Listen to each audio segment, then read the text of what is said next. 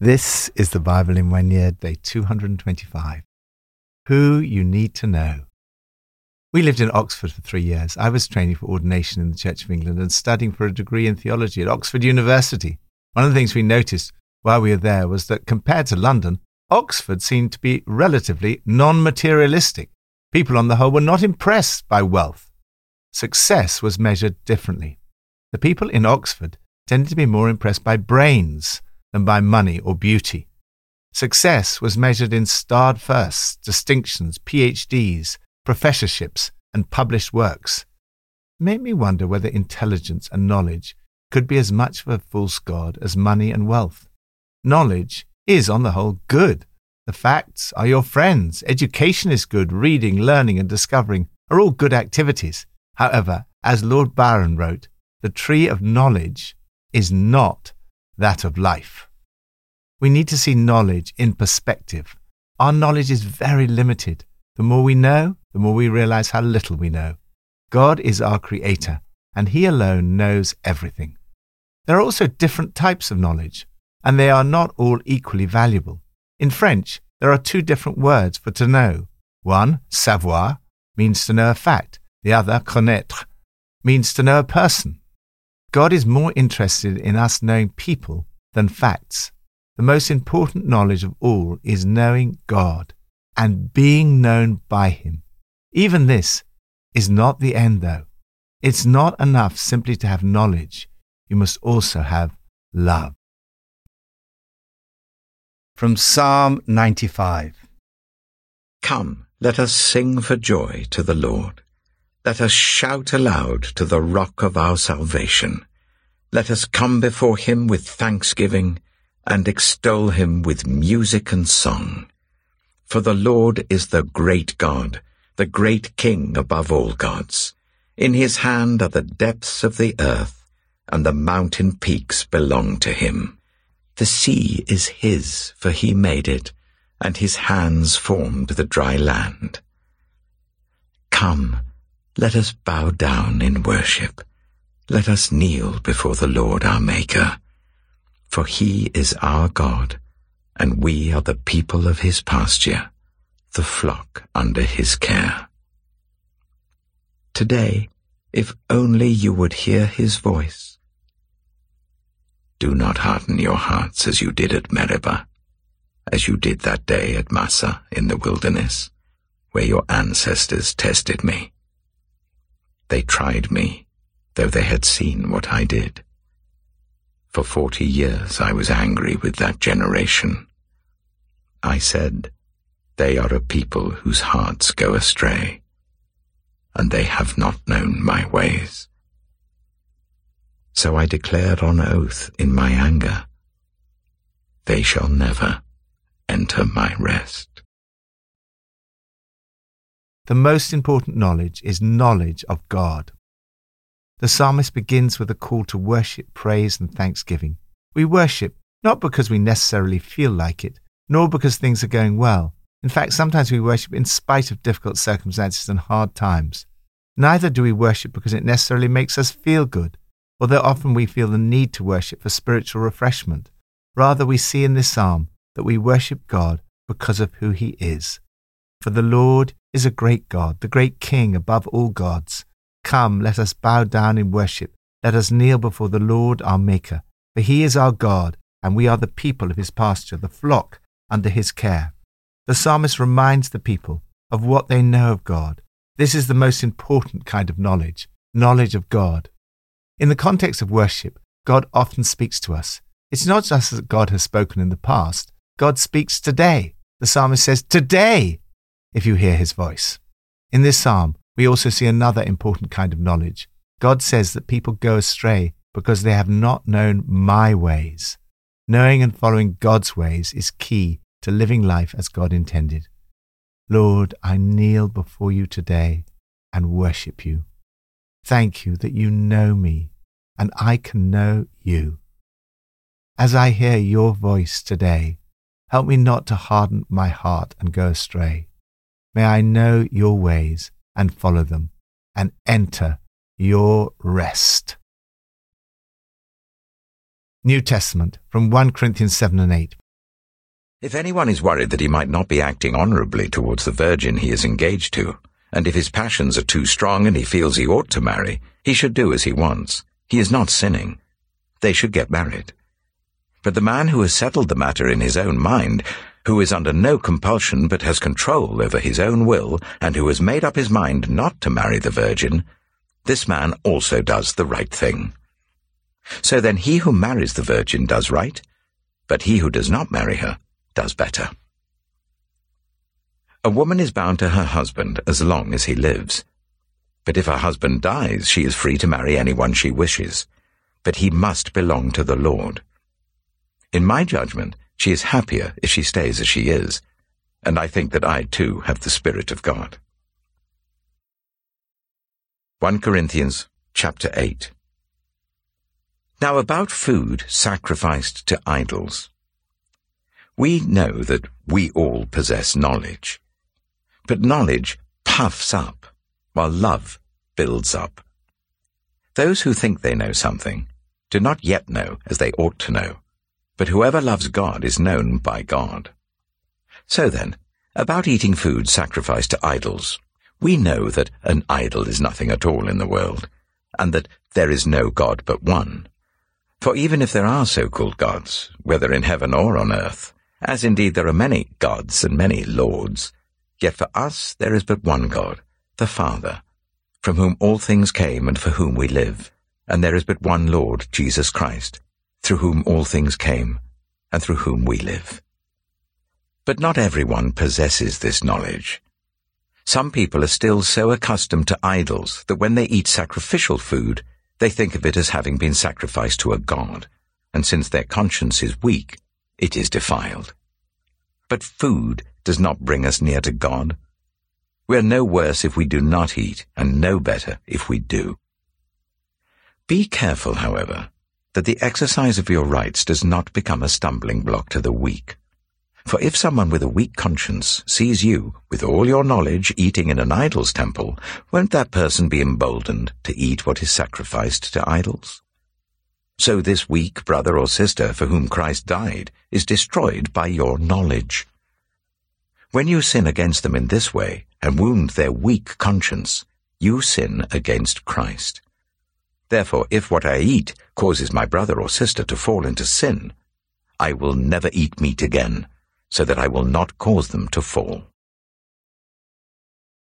What matters most is not knowledge, but love. Although knowledge is a good thing, it has inherent dangers. It can lead to pride and a know-it-all superiority. Knowledge puffs up, but love builds up. Knowledge is not in itself a bad thing. It's been said that knowledge is like underwear. It's useful to have, but not necessary to show it off. Instead of trying to impress others with what you know, always try to encourage and build other people up in love. Knowledge can so often lead to pride and arrogance. Those who think they know something do not yet know as they ought to know. What really matters in life is loving God and living a life of love. But whoever loves God is known by God. As Eugene Peterson translates, we sometimes tend to think we know all we need to know in answer to these kinds of questions. But sometimes our humble hearts can help us more than our proud minds. We never really know enough until we recognize that God alone knows it all. Paul uses the example of food sacrificed to idols. A person with knowledge knows that it's fine to eat food sacrificed to idols because the idols are nothing. There is but one God, the Father, from whom all things came, and for whom we live. And there is but one Lord, Jesus Christ, through whom all things came, and through whom we live. But not everyone knows this. Some people's consciences are weak. By eating food sacrificed to idols in front of someone who feels this is wrong, we may lead them astray. What matters is not our superior knowledge, but our love for others. But knowing isn't everything. If it becomes everything, some people end up as know-it-alls who treat others as know-nothings. Real knowledge isn't that insensitive. Love recognizes that Christ gave up his life for that person, When you hurt your friend, you hurt Christ. Paul writes, "Therefore, if what I eat causes my brother or sister to fall into sin, I will never eat meat again, so that I will not cause them to fall." Love is more important than knowledge. When God measures a person, he puts the tape round the heart, not the head. It is no good just knowing lots about God. Get to know him and let him fill you with love for him and for others. In other words, it's not what you know, it's who you know. Lord, thank you that although the danger of knowledge is that it puffs up, love always builds up. Help me to do everything out of love for you and love for others. Old Testament, from Ecclesiastes 7-9. A good name is better than fine perfume, and the day of death better than the day of birth. It is better to go to a house of mourning than to go to a house of feasting, for death is the destiny of everyone. The living should take this to heart. Frustration is better than laughter, because a sad face is good for the heart. The heart of the wise is in the house of mourning, but the heart of fools is in the house of pleasure. It is better to heed the rebuke of a wise person than to listen to the song of fools. Like the crackling of thorns under the pot, so is the laughter of fools. This too is meaningless. Extortion turns a wise person into a fool, and a bribe corrupts the heart. The end of a matter is better than its beginning, and patience is better than pride. Do not be quickly provoked in your spirit, for anger resides in the lap of fools. Do not say, "Why were the old days better than these?" For it's not wise to ask such questions. Wisdom, like an inheritance, is a good thing and benefits those who see the sun. Wisdom is a shelter, as money is a shelter, but the advantage of knowledge is this: wisdom preserves those who have it. Consider what God has done. Who can straighten what he has made crooked? When times are good, be happy. But when times are bad, consider this: God has made the one as well as the other. Therefore no one can discover anything about their future. In this meaningless life of mine, I have seen both of these, the righteous perishing in their righteousness, and the wicked living long in their wickedness. Do not be over-righteous, neither be over-wise. Why destroy yourself? Do not be over-wicked, and do not be a fool. Why die before your time? It is good to grasp the one and not let go of the other. Whoever fears God will avoid all extremes. Wisdom makes one wise person more powerful than 10 rulers in a city. Indeed, there is no one on earth who is righteous, no one who does what is right and never sins. Do not pay attention to every word people say, or you may hear your servant cursing you. For you know in your heart that many times you yourself have cursed others. All this I tested by wisdom, and I said, I am determined to be wise. But this was beyond me. Whatever exists is far off and most profound. Who can discover it? So I turned my mind to understand, to investigate, and to search out wisdom and the scheme of things, and to understand the stupidity of wickedness and the madness of folly. I find more bitter than death the woman who is a snare, whose heart is a trap and whose hands are chains. The man who pleases God will escape her, but the sinner she will ensnare. Look, says the teacher, this is what I have discovered. Adding one thing to another to discover the scheme of things, while I was still searching but not finding, I found one upright man among 1,000, but not one upright woman among them all. This only have I found. God created mankind upright, but they have gone in search of many schemes. Ecclesiastes chapter 8. Who is like the wise? Who knows the explanation of things? A person's wisdom brightens their face and changes its hard appearance. Obey the king's command, I say, because you took an oath before God. Do not be in a hurry to leave the king's presence.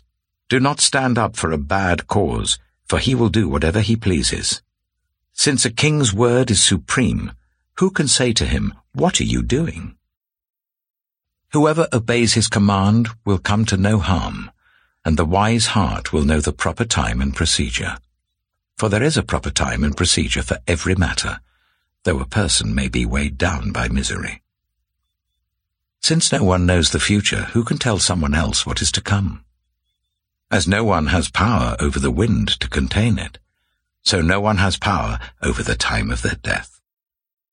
As no one is discharged in time of war, so wickedness will not release those who practice it. All this I saw as I applied my mind to everything done under the sun. There is a time when a man lords it over others to his own hurt. Then, too, I saw the wicked buried, those who used to come and go from the holy place and receive praise in the city where they did this. This, too, is meaningless. When the sentence for a crime is not quickly carried out, people's hearts are filled with schemes to do wrong. Although a wicked person who commits 100 crimes may live a long time, I know that it will go better with those who fear God, who are reverent before him. Yet because the wicked do not fear God, it will not go well with them, and their days will not lengthen like a shadow. There is something else meaningless that occurs on earth. The righteous who get what the wicked deserve, and the wicked who get what the righteous deserve. This, too, I say, is meaningless. So I commend the enjoyment of life, because there's nothing better for a person under the sun than to eat and drink and be glad. Then joy will accompany them in their toil all the days of the life God has given them under the sun. When I applied my mind to know wisdom, and to observe the labor that is done on earth, people getting no sleep day or night, then I saw all that God has done. No one can comprehend what goes on under the sun. Despite all their efforts to search it out, no one can discover its meaning. Even if the wise claim they know, they cannot really comprehend it. Ecclesiastes chapter 9. So I reflected on all this, and concluded that the righteous and the wise and what they do are in God's hands, but no one knows whether love or hate awaits them. All share a common destiny, the righteous and the wicked, the good and the bad, the clean and the unclean, those who offer sacrifices and those who do not. As it is with the good, so with the sinful. As it is with those who take oaths, so with those who are afraid to take them. This is the evil in everything that happens under the sun. The same destiny overtakes all. The hearts of people, moreover, are full of evil, and there is madness in their hearts while they live, and afterwards they join the dead. Anyone who is among the living has hope. Even a live dog is better off than a dead lion. For the living know that they will die, but the dead know nothing. They have no further reward, and even their name is forgotten. Their love, their hate, and their jealousy have long since vanished. Never again will they have a part in anything that happens under the sun. Go, eat your food with gladness, and drink your wine with a joyful heart, for God has already approved what you do. Always be clothed in white, and always anoint your head with oil. Enjoy life with your wife whom you love, all the days of this meaningless life that God has given you under the sun, all your meaningless days. For this is your lot in life, and in your toilsome labor under the sun. Whatever your hand finds to do, do it with all your might, for in the realm of the dead, where you're going, there is neither working, nor planning, nor knowledge, nor wisdom. I have seen something else under the sun. The race is not to the swift, or the battle to the strong. Nor does food come to the wise, or wealth to the brilliant, or favor to the learned. But time and chance happen to them all. Moreover, no one knows when their hour will come. As fish are caught in a cruel net, or birds are taken in a snare, so people are trapped by evil times that fall unexpectedly upon them. Seek knowledge, but know its limitations. Wisdom and knowledge go hand in hand in the book of Ecclesiastes. Wisdom and knowledge are basically good things. Wisdom, like an inheritance, is a good thing and benefits those who see the sun. Wisdom puts more strength in one wise person than 10 strong men give to a city. There's nothing better than being wise, knowing how to interpret the meaning of life. Wisdom puts light in the eyes and gives gentleness to words and manners. An example of wisdom is that wise people keep their temper under control. Don't be quick to fly off the handle. Anger boomerangs. But the writer of Ecclesiastes recognizes the limits of wisdom and knowledge. First, however much wisdom and knowledge we have, we cannot really discover anything about the future. Second, there is a danger in being overwise. It's possible to have an unhealthy appetite for knowledge that is divorced from God, and so becomes a form of pride. When I determined to load up on wisdom and examine everything taking place on earth, I realized that if you keep your eyes open day and night without even blinking, you'll still never figure out the meaning of what God is doing on this earth. Search as hard as you like, you're not going to make sense of it. No matter how smart you are, you won't get to the bottom of it. However wise, rich, and powerful a person may be, no one has power over when death comes. Life leads to death, that's it. We never know when our life will end. People do not know when their hour will come. God alone knows everything. In comparison to Him, our wisdom and knowledge is very limited. Ultimately, we're in God's hands. We should enjoy life and make the most of our time here. Seize life. God takes pleasure in your pleasure. Relish life with the spouse you love each and every day of your precarious life. Each day is God's gift. Make the most of each one. Whatever your hand finds to do, do it with all your might. Don't waste your life. Make the most of every moment and opportunity. Jesus said, "This is eternal life, that they may know you, the only true God, and Jesus Christ whom you have sent." This is the most important knowledge you can ever have.